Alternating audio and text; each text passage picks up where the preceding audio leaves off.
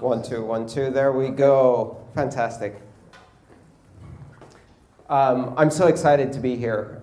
Thank you so much for having me. This is my first time in Prague, which I say to my great shame because I grew up in Europe and I've traveled throughout Europe, but I never managed to visit Prague until today, and it's really an amazing city, quite spectacular. And Parallel Nepalus is just such an incredible experiment in community here. I was told that everybody who's here bought their ticket with Bitcoin, which, you know, the average meetup in the United States, we'd get 3 people if we tried that. They'd have to teach the other 200 people how to get the Bitcoin. I titled my talk, Thoughts on the Future of Money. In fact, I titled my talk for all of the European cities I'm visiting, Thoughts on the Future of Money, which in summary means I haven't yet picked a topic, and I won't actually pick a topic until 24 hours before the talk, and I picked one this morning. So actually what I'm going to talk about is scaling. A lot of you probably have noticed that there's a very interesting debate in Bitcoin today about how do we scale Bitcoin. And that's the topic I want to address, not from a technical perspective, but from a broader perspective, to understand what it means to scale. So gather around, and we'll talk about a long, long time ago. It was 1989, and the internet was dial-up. And not just the connection of users to the internet, the backbones of the internet, in most cases, were dial-up between universities, between research stations. There were a few permanent connections, high-speed connections. High-speed, 256 kilobits, 512 kilobits, high-speed connections. But the internet was mostly dial-up. Email had not yet really started to take hold, but there was a really special place on the internet called Usenet. Usenet was a discussion system, a system of discussion groups where you could post a message in text, and other people would see it, and then they would respond. But this was not instant messaging. This was slow messaging. Because in order for Usenet to work, all of the messages had to be transmitted via a dial-up system and propagated from node to node in a system called store and forward, store and forward. So you'd post a message, it would take 24 hours, 48 hours to reach everyone, and then they could respond, and it would take 24 hours for you to see their response. Today, we would compare that to trying to communicate with Matt Damon on Mars as part of the Martian movie. And so at that time, there was a really big conversation among the engineers of the internet because Usenet was getting very popular, and it was getting very big. Kilobytes and then megabytes of text information that needed to be transmitted. And at first, these dial-up connections would take 30 minutes to an hour, but then they started getting longer and longer, and to get all of the Usenet messages would take 1 hour, 2 hours, and then 3 hours. And so all of the experts predicted, if you draw the point we are here, the point we were 6 months ago, and you connect them in a line, very soon it will take 26 hours to transmit 1 day's messages. And then we have a problem, because we only have 24. So what happens then? The internet will collapse. Clearly, it can't scale. It won't possibly scale. At the time, there were 2 parts to Usenet. There was the regular part of Usenet, which contained very carefully structured groups for academic discussion. And then there was another little part of Usenet called the alternative groups. And this was optional. You could carry it if you wanted to. You didn't have to carry it. So if you were a Usenet provider and you made these groups available, the really interesting providers offered the alt groups. And of course, all of the interesting stuff was in the alt groups. Some of the early amazing groups, alt folklore computing, alt security, and of course, like everything else that's been driving scale on the internet, alt sex. And these alternative groups, being optional, were the focus of this great debate. Should we carry them? Because at this point, we've started seeing the world's first spam. I remember receiving the first spam. It was a message posted by a Los Angeles lawyer firm that was posted to every Usenet group. And you did not do that. That was not cool. About 1,000 people told them it was not cool. That was the first internet backlash. And so the discussion was, do we carry alt groups? Because if we carry alt groups, the internet will surely melt down. And there's no way it can ever scale. If this becomes popular, people will discuss more. And if they discuss more, we won't have enough capacity to deal with this data. This conversation lasted for more than 2 years. And there were a few brave service providers that carried the alt groups. And they used massive hard drives, 5 megabyte hard drives that were the size of, a very big thing. And again, the main idea was if you take where we are here and where we're going, up there we hit a wall. So the internet couldn't scale. That was the basic beginning of the scaling issue on the internet, and it couldn't scale and wouldn't scale, clearly. And many people wrote their PhDs on why it wouldn't scale. But of course, the thing is, networks don't scale. Networks fail to scale. And some networks fail to scale gracefully for decades.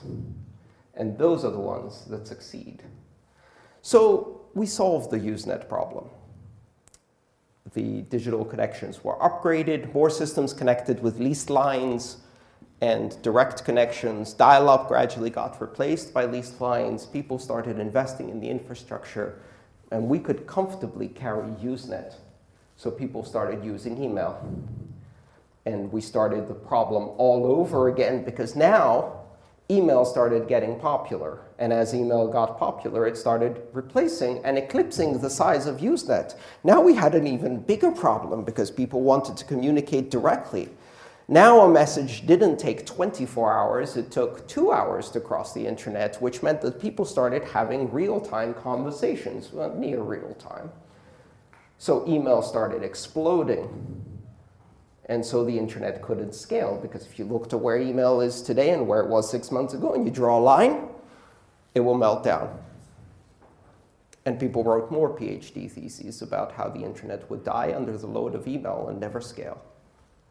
But then gradually, we started optimizing that and solved it. So we solved the email problem. And when I say we, I was watching, because I was just a 16-year-old who didn't know what the hell was going on. But we as people, as humanity, we solved the problem. So we scaled it. So the internet failed to scale for Usenet, and then it succeeded to scale for Usenet so that it could fail to scale for email.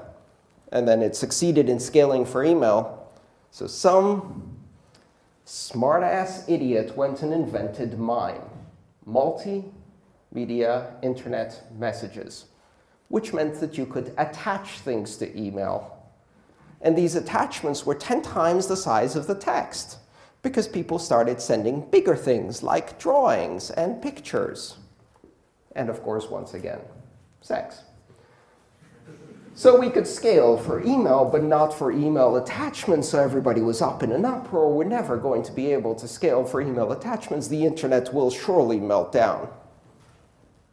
And then we solved it, until some British guy, Sir Tim Berners-Lee, who then was just Tim, invented the web. And now you could put the pictures into frames. This was about 1992. I downloaded and ran the first web browser, NCSA Mosaic, at my university lab. We gathered together 3-4 friends. We worked for hours to get NCSA Mosaic downloaded and compiled and installed. And then we launched it. And we visited the web. All of it. I can say a sentence not many people can say, because in 1992 I visited the entire web in an afternoon. Both sites. Because there were two. And I visited both sites. And I looked at that and I thought, oh my God, this is going to be huge. Huge. The internet will never scale. And just imagine what you can do with sex on the web. Of course, this became the scaling application, as we all know. It's been driving internet development since, but we don't talk about that in polite company. So then the internet was failing to scale for the web. And people say, we can never do all of these images and hypertext documents, and it will totally fail to scale. And more PhDs were written and more discussion, and the internet was still failing to scale. But by now, it had been failing to scale for more than a decade. Very gracefully, very successfully. So then some idiot invented voice over IP. And now some other people decided, why don't we just replace the entire phone system with the internet? Now that was a crazy idea. So the phone companies then started this massive campaign to inform us of why packet switch networks could never carry voice. And really, the true quality approach to voice was always going to be hierarchical switch networks owned by national monopoly telecom companies, because the internet couldn't possibly scale to carry the world's phone calls. Those same companies now route all of the phone calls over the internet. So first, they didn't want the internet on their phone networks. Then they allowed the internet on the phone networks. Then they built their phone networks on top of the internet. And then we started sending videos. And then the internet couldn't scale again, because YouTube was going to melt down the internet clearly. And we needed some content quality and filtering, because we can't allow every idiot to go and publish a video about their cat, because there are already 1,000 cat videos. And if you draw a line from how many cat videos there were yesterday to how many cat videos there are today, and you extrapolate, by the end of this decade, there will be 1 billion cat videos on the internet, which is exactly what happens.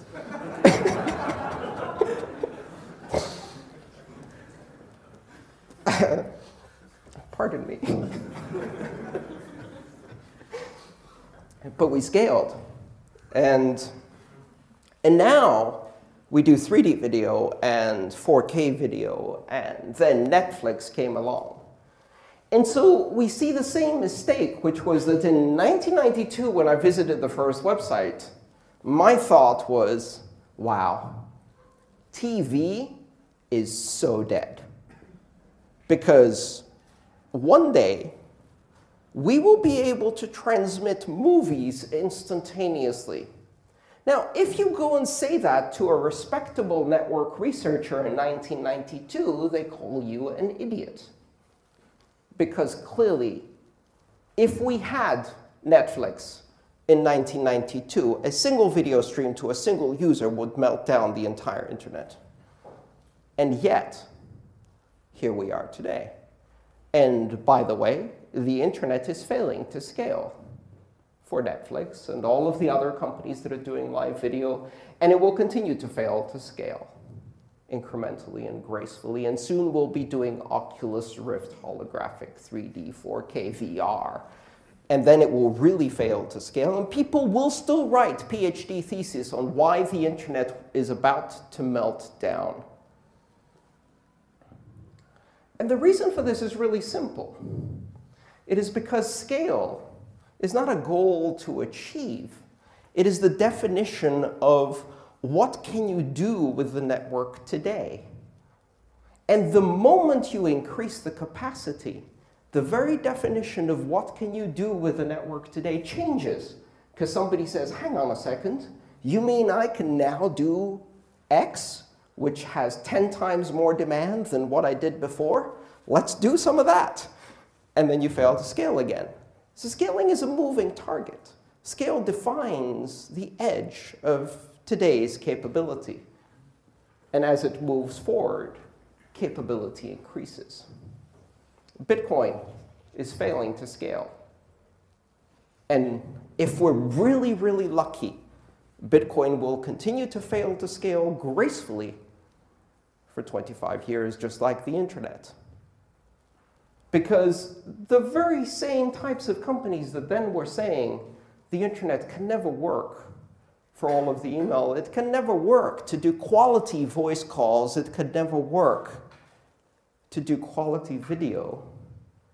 The same kind of corporate arguments are now being said, so why Bitcoin can never do retail payments, it can never do Visa scale, it can never do global scale, and if it's actually adopted, it will collapse. And right now, there are a dozen people writing their PhD thesis on why Bitcoin will fail, has failed, is dying, was dead, and has died again. There's a beautiful site called bitcoinobituaries.com where you can read the pronouncements of the death of Bitcoin since 2009 regularly, like clockwork, every 3 to 6 months. Major newspapers, scientists, etc., saying, okay, that's it, Bitcoin is dead. In fact, this has now become an amazing recruitment opportunity. Because all you have to do is wait for people to hear first that Bitcoin died. The CEO of Bitcoin was arrested. Bitcoin was shut down by Putin. And then 4 months later, someone says, you know, there's some interesting new applications on Bitcoin. And they go, Bitcoin's still there? Bitcoin is still there is the marketing slogan of this community. If we can just keep doing Bitcoin is still there, people are surprised. They are confounded. It doesn't match their expectations. It's not possible that Bitcoin is still there because very serious people with very serious titles working for very rich companies told them that Bitcoin would not still be there. But Bitcoin is still there because we are failing to scale gracefully. When we fail to scale during a stress test or a capacity test, when the network is flooded with transactions, what happens? Some users experience a terrible situation. They do a transaction with 0.1 millibits like they've always done, and it takes 3 days to confirm. And during that time, they're freaking out, especially if they're new users, because new users assume that the money has left their account. There are no accounts in Bitcoin, and is en route to the destination account. Again, there are no accounts in Bitcoin, and therefore is somewhere in limbo in between. But the money is really still in their account. It's just that their wallet says it hasn't been confirmed yet, right? It's either at the source or at the destination atomically with one transaction. There is no intermediate state. It can't be in limbo because Bitcoin doesn't transmit. It settles. So we experience these sudden problems, and some wallets behave intelligently, and they increase their fees, sometimes by 100%. So, oh, woe is me, instead of it costing 4 cents to send a global transaction in seconds anywhere around the world with full censorship resistance and open innovation and open access to everyone, it takes 7 cents to send that transaction. And clearly this is an indication, together with the people who had 3 days to confirm the transaction, that Bitcoin surely is dead now. And some of the developers go, I give up, Bitcoin's dead. And the newspapers write, Bitcoin is dead, transactions are not going through. Transactions are going through, they went through for me. I was running a wallet that was intelligent, it was doing its transaction calculations. But what happens in the aftermath of this capacity crunch? We get better wallets. And that's really the essence of a dynamic system responding to pressure. Because as we get better wallets, these better wallets calculate fees more correctly. And it's a lot easier to jam the network if there's a lot of dumb wallets doing 0.1 millibit fees Because then all you have to do is do 0.11 millibit fees, and you are king of the hill, because the other idiots didn't update. And you jam the network with your transactions. But if they're able to do 0.12 millibits, now you have to do 0.13, and now we're in a race, and before you know it, you're spending 0.5 millibits, oh dear, on a transaction, which, of course, if you're a legitimate user, is nothing. If you're trying to jam, the network starts getting really expensive really fast. Which brings up an interesting question. What is a spam transaction? What is a legitimate transaction? What is an illegitimate transaction? There are two ways to answer this. One is a paternalistic, top-down approach that says, this is what is allowed, this is what is not allowed, and by making a list, we will prevent the network from filling to capacity. But that breaks the fundamental capability of Bitcoin, which is net neutrality. Bitcoin doesn't care who the sender or the receiver is, what the application is, what the value of the transaction is. All it cares about is, did you pay the fee? And if you paid the fee, your transaction is legitimate by definition, because you thought it was legitimate enough to attach that fee. The very act of paying the fee legitimizes the transaction, because if we start making decisions about what is spam and what is not, we are now choosing the future of Bitcoin and constraining it into a set of applications that we can imagine.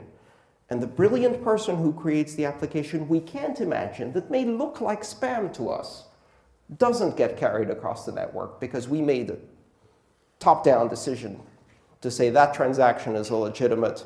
And the other way of doing this is to say, how about we use a market to solve this problem? We have a market, we have a currency, use the market to solve this problem, and allow the market to establish the minimum fee that meets the requirements of supply through the miners and their need for propagating blocks fast, and the demand of the users for the applications they care about. And if you pay the fee, your transaction is legitimate. There is no spam transaction. There is no such thing as an illegitimate transaction. There are only transactions that did get mined and transactions that didn't have enough fee to get mined. And so this is how Bitcoin is going to play out. And this is not going to be solved. It's not going to be solved because we will have the scaling discussion every year for decades into the future, hopefully. And every year we will fail to scale for the next application and succeed to scale for the previous ones. And as soon as we do better, people will invent new applications, and we will fail to scale again. The internet, failing to scale gracefully for 25 years. Bitcoin, let's keep failing to scale gracefully. And Bitcoin is not yet dead. Thank you.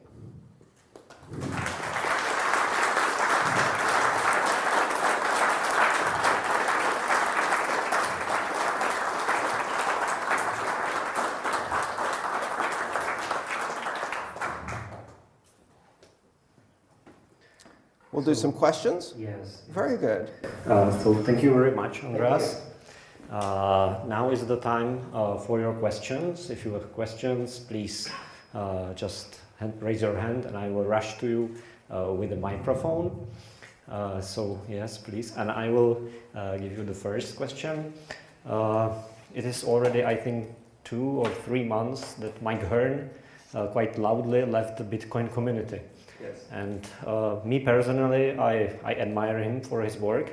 So I was very surprised by his strict position on that the Bitcoin community failed, and this is why the Bitcoin failed. Can you tell us your position on his move? Well, coincidentally, I saw Mike 2 days ago. I was at a conference in Zurich, and Mike was speaking right after me on the other stage. And so we met. Again, we've met a few times.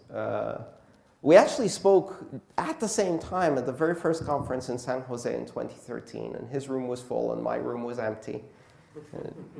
I had begged them to give me a speaking slot, and they gave me one very reluctantly, and nobody came. And you can see that video, it's online, it's pretty good. I talked about Bitcoin neutrality. Anyway, Mike was in the other room, he was doing his talk. He's been around for a very long time in Bitcoin. And so when I saw Mike, I said again, hey, thanks for everything you did. Because the thing you have to realize is that even when we disagree, we're on the same side. Even when we disagree violently, we're on the same side. There are plenty of people out there who don't want to see Bitcoin succeed. But the one thing we all have in common is that we love this idea. And here's the interesting thing you might not realize, but Mike loves this idea too. He just didn't think it was working right, but he still loved it. He wants it to succeed. He just doesn't believe it will. And more importantly, he's made incredible and enormous contributions to Bitcoin. His last contribution was to drop the price by $40 and allow more people to buy Bitcoin at a reduced price because of an article in the New York Times. And so people had the opportunity again to buy Bitcoin at 380. That might be a good opportunity for some, we'll see. And Bitcoin failed to die. So thank you, Mike, for everything you do. That's all I have to say. I don't believe in the angry debates, the paranoid conspiracies. I think Mike is wrong. I think, my entire presentation was why Bitcoin will continue to scale. And in fact, I think the governance problems that seem so acute are not really acute. What they are is the fact that Bitcoin is hard to change. And in many systems, when there is a very strong debate, the debate is resolved because somebody says, you know what, that's all great, but I'm the boss. So this is what we're going to do. Okay, discussion over. And in Bitcoin, there is no discussion over because there is no boss, because no one can impose their position on anybody else. So we can go back and forth and back and forth and back and forth forever arguing about this.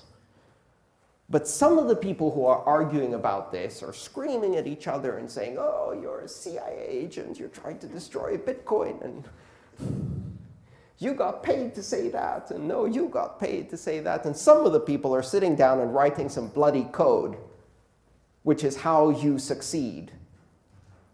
Because Gavin and Jeff and Tuman wrote Classic, and Greg and Peter and all the others went and wrote SegWit. And guess what's going to happen by the end of this year? We're going to implement SegWit. And we're going to do a hard fork to do Meg. And we're going to do thin blocks. And RBF, and child pays for parent, and prioritization, and extra thin blocks, and extreme thin blocks, and other optimizations. And invertible Bloom lookup tables that Gavin started working on almost 2 years ago. We're going to do all of those things just to get to the next level of scale. And then we will invent new applications to fill that bloody network and fail to scale again. Thank you. So let's take the next question. Who wants to ask a question? Yeah, okay. My name is Karel. I'm writing for Cointelegraph, Czech Republic. Hello, Karel. Nice to meet you. And I think I'm a big believer, but sometimes I'm in doubt. Yes. And my question is if you have ever been in doubt about Bitcoin, about future of Bitcoin. That's very important for me. Thank you. Yes, I have been in doubt. There was a moment where I really, really got worried. And that was the day I got a call from one of the people I know in Bitcoin, and they say, you know what, we have it on good information that MTGOX is insolvent and are going to blow up today. And get ready for it because it's going to be ugly. And in those days, there were really just one exchange, and it did all of the volume, and if MTGOX blows up, we have a big problem. And it did blow up that day. About an hour after I heard it was going to blow up, it blew up. And I did, for a moment, get scared there. I was like, whoa, this is just going to be so bad. And then part of me, this little voice in my head is going, maybe it will go to 10. And this other little voice in my head was like, if it goes to 10, you could buy a 10 again. And these were fighting because I wanted to like panic, but at the same time I was like, nah, this is going to work. No, here's the thing. There's so many people who will not give up no matter what the price of Bitcoin. They will not give up. I will not sell my Bitcoin. I would rather watch it go to zero than some ever. And I don't really have much Bitcoin, but that's not the point. But I will be one of the many thousands of people who absolutely refuse to give up. And all it takes for Bitcoin to continue to exist is 2 nodes. Hopefully one of them at least, or both, are mining nodes. And that's it. Maybe the difficulty will go back to where I'm mining on my laptop. I never got to do that. That would be fun. And so sometimes people tell me Bitcoin will go to 0. I'm like, really? If you go to Rome, you can buy Roman sesterci at a store that hasn't been in circulation for 1,700 years, and it's not 0. You can buy drachmas in Athens that haven't been in circulation for a decade, and it's still not 0. Currencies actually don't go to 0 because sometimes they just have sentimental value and touristic value and historical value. And I can tell you something, there's nothing that has more sentimental and historical value than Bitcoin, and I'm not going to bloody sell it. So nowadays, I don't really worry anymore. I really don't. Thanks. I will ask again. Please. But how do you, we know that there is around 600 of altcoins already. Yes. And about 100 of altcoins went to 0 already. So how do you... Well, they didn't go to 0. They went to 0.0000015. But someone still has them. Yeah, but how do you know, or how do you believe that the Bitcoin is not the case of another altcoin? How do you, what is the difference between, for example, Bitcoin and, I don't know, Litecoin or another cryptocurrency? Why do you prefer Bitcoin? We did it first, we did it best. We've got the absolute best development team in the industry, the most intelligent, amazing scientists, engineers, software engineers, and development teams that are building amazing stuff every day. And I can barely keep up. You know, just when I think it's like, okay, I'm done reading for the day, and somebody drops segregated witness on me or some new innovation, and I'm amazed again. So, I mean, here's the other important thing, which people don't realize, is that Bitcoin today is not what Bitcoin was in 2009. It's the same name, it's the same 21 million coin cap, it's more or less the same transaction structure, but a lot of other things have changed quite dramatically. One of the stories of scaling is that sometimes the only thing that scales is the brand. I'm 44 years old, not a single cell in my body is one that I was born with. They've all been replaced by now. They're all gone. All that remains is the pattern. Right?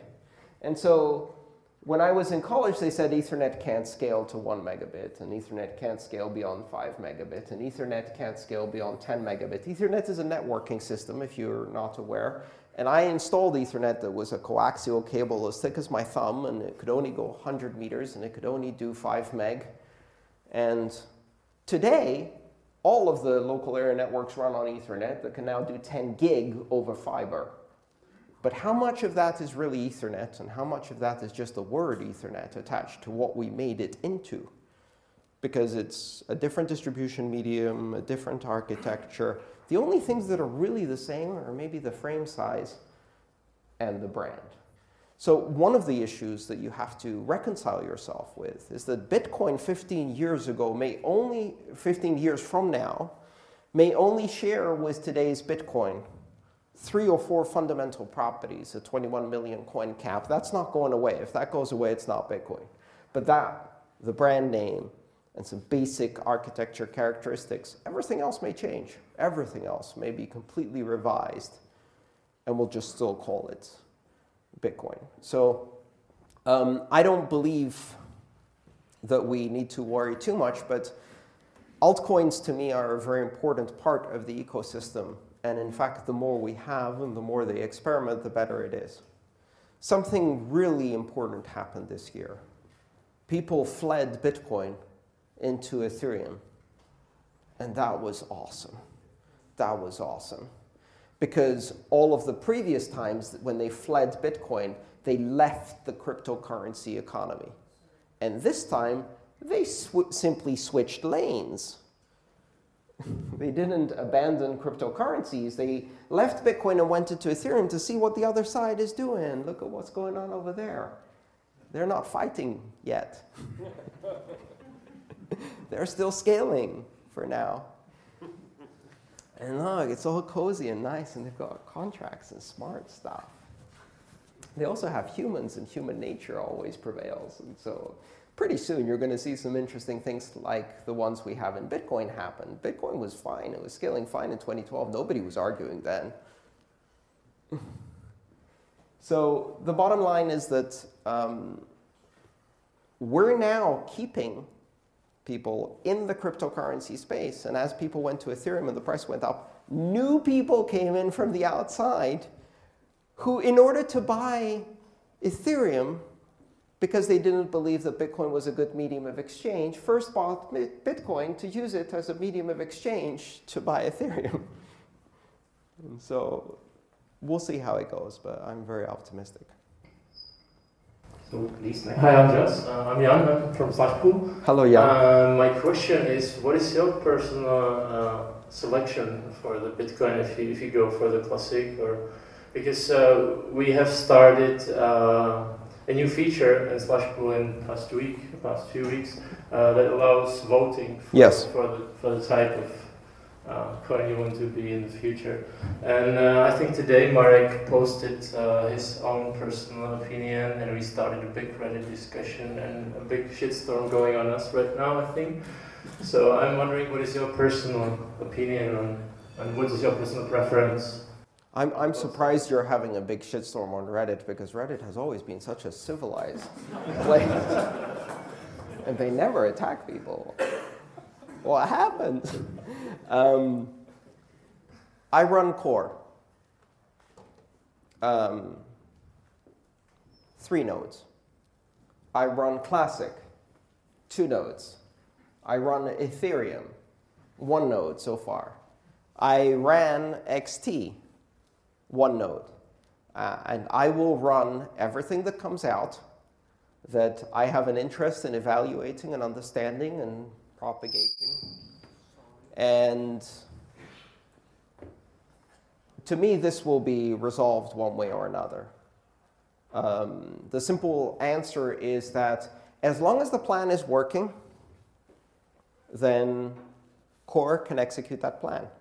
If Core stops executing effectively, they will lose the confidence vote, and the immense centralized monopoly power of Core will melt away in less than 24 hours, and people will run an alternative client, and guess what will happen the day after? Core will merge the hard fork and keep working, because they will receive that vote and go with consensus. There are people who believe in big blocks. There are people who believe in small blocks. And you can have the most well-developed beliefs in Bitcoin up until 1 week before the fork. And then everybody goes, well, ideologically I'm X, but the winds are blowing Classic today, so I'm going with consensus. Because no matter what opinion you have, in the end, You may think that this may not be good for you or may be good for you. But if you go against consensus, you suffer a 100% loss of your income. And so the safe bet is always consensus. And all of the ideology melts away because at the very end, what matters only is the personal motivation, the invisible hand that guides each person to make a choice on their own about their own best interests. And that is the genius of Satoshi, and consensus wins every time. So I am not worried, because I'm not a classic supporter or a core supporter or any other kind of supporter. I'm a supporter of good code that works and is currently in consensus. And if that changes, I will take the new data and change my opinion accordingly. Okay, thank you. Yes? Wait a minute. I'll try to keep my answers shorter so that we can do more questions. Sorry if I've been rambling. Yeah, hi. So basically you are saying that you are depending on the decision of the miners, on the Chinese pools. That's what you are saying. It's not our decision, it's the decision of the miners. No. There are 5 consensus communities in Bitcoin. There's developers, there's miners, there's exchanges, there's merchant processing, and there's wallets. And they go together. Because if you're a miner and you're mining on a chain that doesn't have the support of the wallets, the exchanges, and the merchants, then you're mining coin that you cannot sell, use, or exchange for anything. And then you're on the wrong side. You can get the longest chain, and if the economic consensus is on the other side, you're wasting your time. And of course, the miners know this, so they're not going to make any move until they believe that the economic side is with them. And they know for sure that this is the way that's going to be the most successful way forward. And they're very conservative in that decision because they have millions of dollars invested.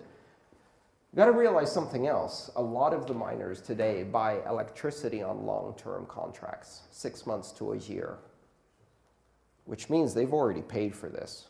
They've already got all of the hardware. And the only option they have now is to run and pay it off. They cannot turn off this hardware. So they will continue no matter what the difficulty, what the price, or which side of the fork they're on. They are not stopping to mine. It's not just the miners making decisions. Just one additional question.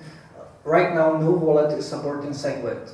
And I don't know if it's going to be integrated in Bitcoin chain, because Mike, I don't know if he's still working on that. So I'm not sure if that's not will force the pools. That's not entirely true. One wallet supports SegWit, and that's the core fork by Peter Woolley that runs SegNet, and that supports SegWit and works and is being tested now for more than 4 months, I believe.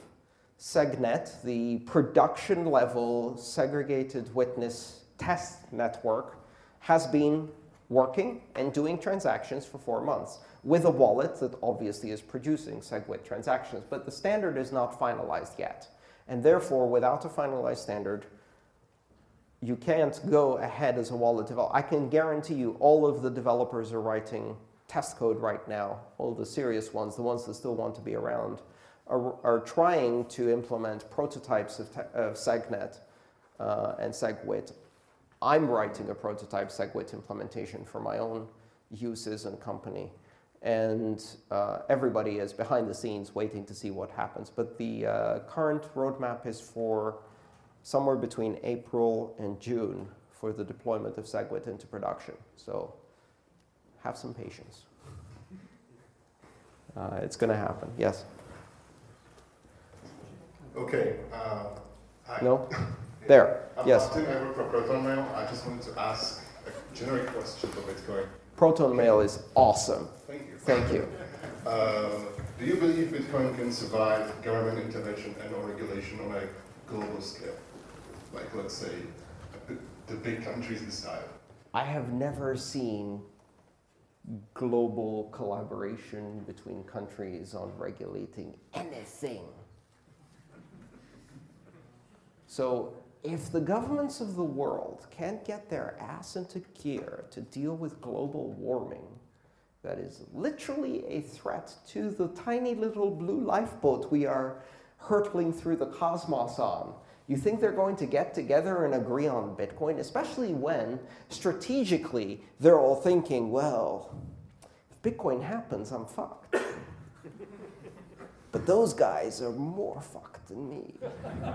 So maybe if we let it happen, it can cause them to have a currency problem before it causes us to have a currency problem. And then we win. And I'm not joking about that, because I'm pretty sure that would be the kind of calculation that you would see in a lot of countries that are thinking about whether Bitcoin should be regulated. And so they regulate it. So what? So what? What are they going to do? Threaten people with death if they use Bitcoin? They already do that in some countries. And guess what people will do? They'll use Bitcoin, and then when the policeman comes, they'll bribe the policeman in Bitcoin. And up the chain it goes until the head of the state is stuffing a wallet full of Bitcoin. The bottom line is that in countries where the rule of law matters, money is a form of speech. Freedom of association, freedom of expression, freedom of speech protects political expression through currency. In the United States, we put that into a United States Supreme Court decision on the Citizens United that said you can't regulate campaign contributions because money is speech. So in countries where the rule of law matters, you pick that fight head on with Bitcoin, and we're going to take it all the way to the Supreme Court. Do you know how many lawyers per day Mark Andreessen can hire? And the problem is that they may lose. And losing on a decision that says Bitcoin is protected speech is much worse than the status quo, which is kind of gray. So that's not going to happen. And in countries where the rule of Putin is the rule of law, ban Bitcoin, they say, and nobody gives a damn. Bitcoin is evil. Really? You say it's evil. I better look into this.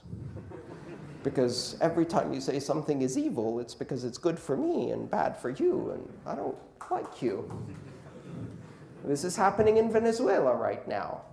You're like, Bitcoin is the currency of terrorists, pedophiles, extremists, and criminals. Don't pay attention to our 550% inflation rate. And please leave your money in the currency of choice and go with us to the bottom as hostages of our insane policies. And what are some, obviously technically literate, a very tiny percentage of the population in Venezuela probably now thinking, really, I should look into this. Yes? Who's got the microphone? I think over here was the next one. Yes, go ahead. Yes. 30, 40, 50 years in the future, what are your dreams or visions? Is some phase change going to happen? Will nation states be there? Something like this? I try not to make predictions in Bitcoin exceeding 30, 40 days into the future. Because the best way to be correct is to not make a prediction. Because the future is very harsh when it comes to predictions. The worst part is that if you make a really stupid prediction, you will go down in the history books, like that guy who said the world will only ever need one computer. And that guy who said electricity is a fad for the Paris Fair and will disappear as soon as we dismantle the Eiffel Tower. Wrong on 2 counts in the history books. I can't do a prediction out to 30, 40 years. I do know that the nation state, as a system of organization, is being severely threatened by network-centric organization on a global scale.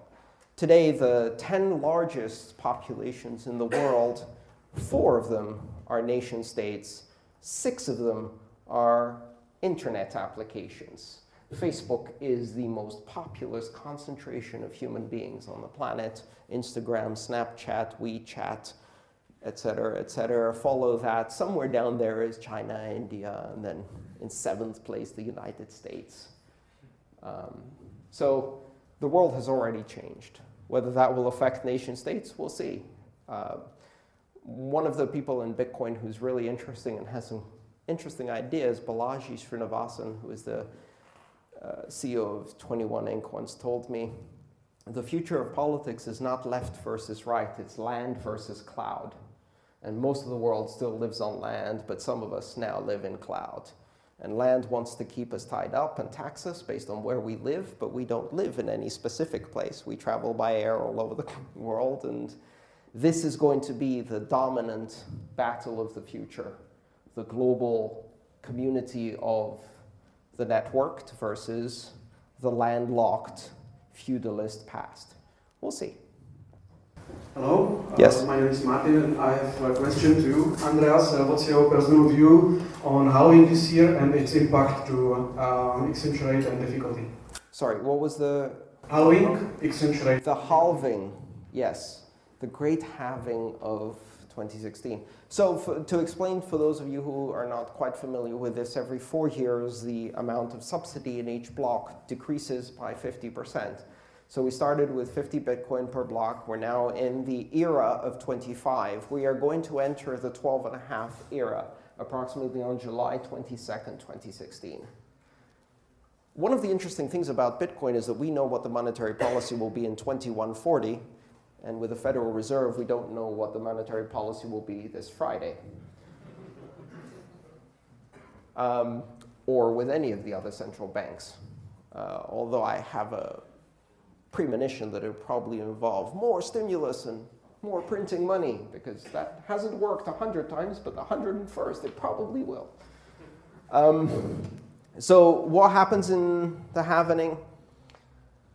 As I said, miners prepay electricity in many parts of the mining ecosystem. That's not universal, but it is one of the characteristics of the mining community, which actually has some really serious implications on their decision-making process because it's sunk capital. Secondly, we've now achieved a situation in mining where we've seen from the CPU to the GPU to the FPGA to the ASIC increases of 100 or 1,000-fold performance increases until we accelerated straight into Moore's law. And that's a wall, because 16 nanometers, done. Okay, now where do we go? Now we slow down to 2x increases every 18 months.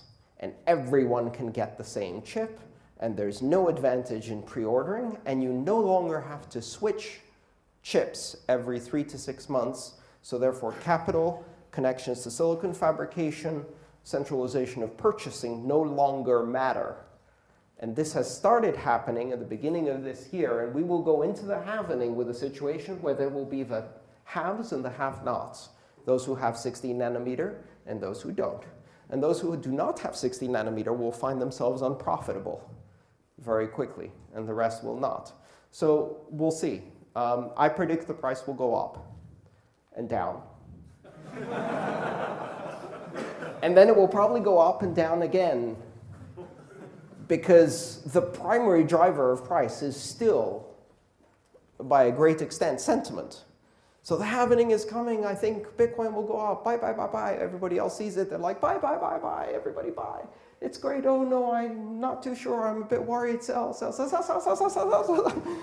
And up and down we go. It's going to be a roller coaster. Volatility will probably increase. We're in a period of pretty low volatility. We have been for at least a year now, where the volatility of 2011 and 2013 is in our past. We've been relatively stable for a tiny $6 billion global currency. But we're going to see increased volatility. And so my suggestion is take a deep breath, relax, don't try to play the casino unless you are an experienced stock gambler, in which case good luck to you. Sit back, relax, watch the fireworks, and read the news about how Bitcoin is dead or about to die because of the halving, and then wait until right after when Bitcoin is not yet dead. Who has another question? Yes, go. Hello, Andreas. Yes, hello. I would like to continue in the Karel's question, the very first one. I would like to touch it a bit. As when he asked you if you are doubt sometimes. I'm becoming really believer. I'm pretty new to Bitcoin though. And I'm just, when I'm reading the articles about like big corporate companies and banks investing like millions of dollars into research of like blockchain technology and stuff, but what do you think about like why should they adopt a currency which like a 65% is already out there between the people, where like early adopters have plenty of that, and what makes them to stick with Bitcoin and not to make their own currencies and like, you know? Nothing. Banks cannot adopt Bitcoin. They cannot adopt Bitcoin. Bitcoin is the poison pill of global finance. Bitcoin is the pill you cannot swallow, because Bitcoin is global, is borderless, is not controlled, is peer-to-peer, is censorship-proof, and none of the financial world can allow any of that. And therefore, they can't do it, because if they are banks, they are institutionally trapped in a regulatory system that they built as a castle around them to prevent competition, and in which they are now prisoners in their own castle and can't leave, because they cannot go outside of regulation. The same thing that prevented competition for 50 years is now their prison. And so they cannot do Bitcoin until they have to, because everyone's doing it. Maybe, or maybe not. And they will build. They say, great, so we heard about this very interesting, open, decentralized, peer-to-peer, borderless, uncontrolled, censorship-resistant currency. We would like to create one just like it, only not open, not borderless, not peer-to-peer, not decentralized, not censorship-proof, and controlled by us.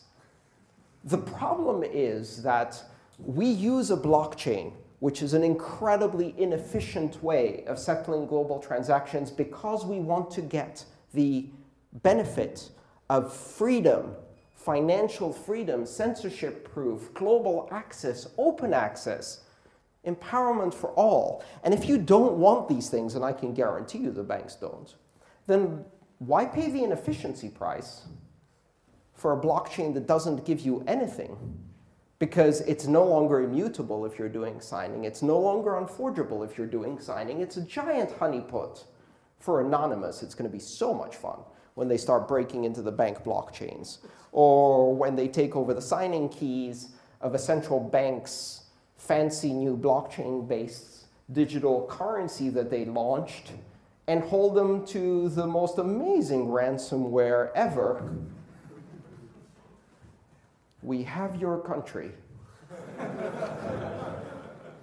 We will begin issuing or not issuing currency with your keys, or you have to change them in a very disruptive operation, unless your queen dresses in a hot dog suit and dances in the garden of the palace on YouTube. You have 2 hours. Blockchains without proof of work are not secure. And so I have this free advice for the banks. Purchase and install Microsoft SQL Data Center Edition, so it's scalable. Make one of the fields a hash pointer to the previous field, and one of the fields the digital signature of the proof of authority. That's not a blockchain, but it's a hell of a lot more efficient and does everything you want to do, which is signing instead of mining, and chains of transactions with hashes right there. It's going to be 1,000 times, 10,000 times, 20,000 times, 100,000 times faster. So let them do blockchain. We are building the Internet of money. They are building the Microsoft front page of money, the Outlook of money, the intranet of money. And what is the intranet? It's the place that is not secure, where you can't run any of the cool applications, where all you can do is read stale content that your IT department approved 6 months ago about what are the latest HR policies. That's what they're building in a currency. Okay, let's take maybe one more question and then wrap it. Hello. Hello. CryptoSteel. Yes. Yes. I have one. It's amazing. Thank you. Thank you very much. Can patent law slow down Bitcoin? Can patent law slow down Bitcoin? Patent law can slow down Bitcoin companies, but it cannot slow down Bitcoin, because Bitcoin is not a company. And so who are you going to sue if Bitcoin Core software implements something that someone claims is a patent? The people running it, the people who coded it, the people who coded the first commit of that specific feature, or maybe subsequently patched it, or then rewrote it completely. Who are you going to sue with patent law? You can't sue it. You can sue companies. Patents are going to be a very big problem for Bitcoin startups. Trademarks are already a problem for, as you may have noticed in my little fight online with a company that trademarked the Internet of Money, which they did not invent. But these are going to be problems for Bitcoin companies. And so we must reinvent what it means to be a company, what it means to be an ad hoc association of human beings operating virtually across the world in a decentralized manner on a blockchain with voting rights and dividend rights in an association. That is theoretically still a company, but it's also something that doesn't look anything like a company. And if all of the members are anonymous, you've got a bit of a problem enforcing your patent law. So things are going to get interesting. We'll see. As always, the law lags by a decade from the application of technology. And they are writing laws now to regulate Bitcoin of 2009. Do you think they have any idea what lock time, payment channels, segregated witness, and confidential transactions are going to do to their silly little laws? Because Bitcoin moved on, right? And by the time they catch up with this, we're going to be 10 years ahead. And we've been playing this game on the internet for 25 years. I think we're winning. So, good. Thank you all for coming here today. Thank you.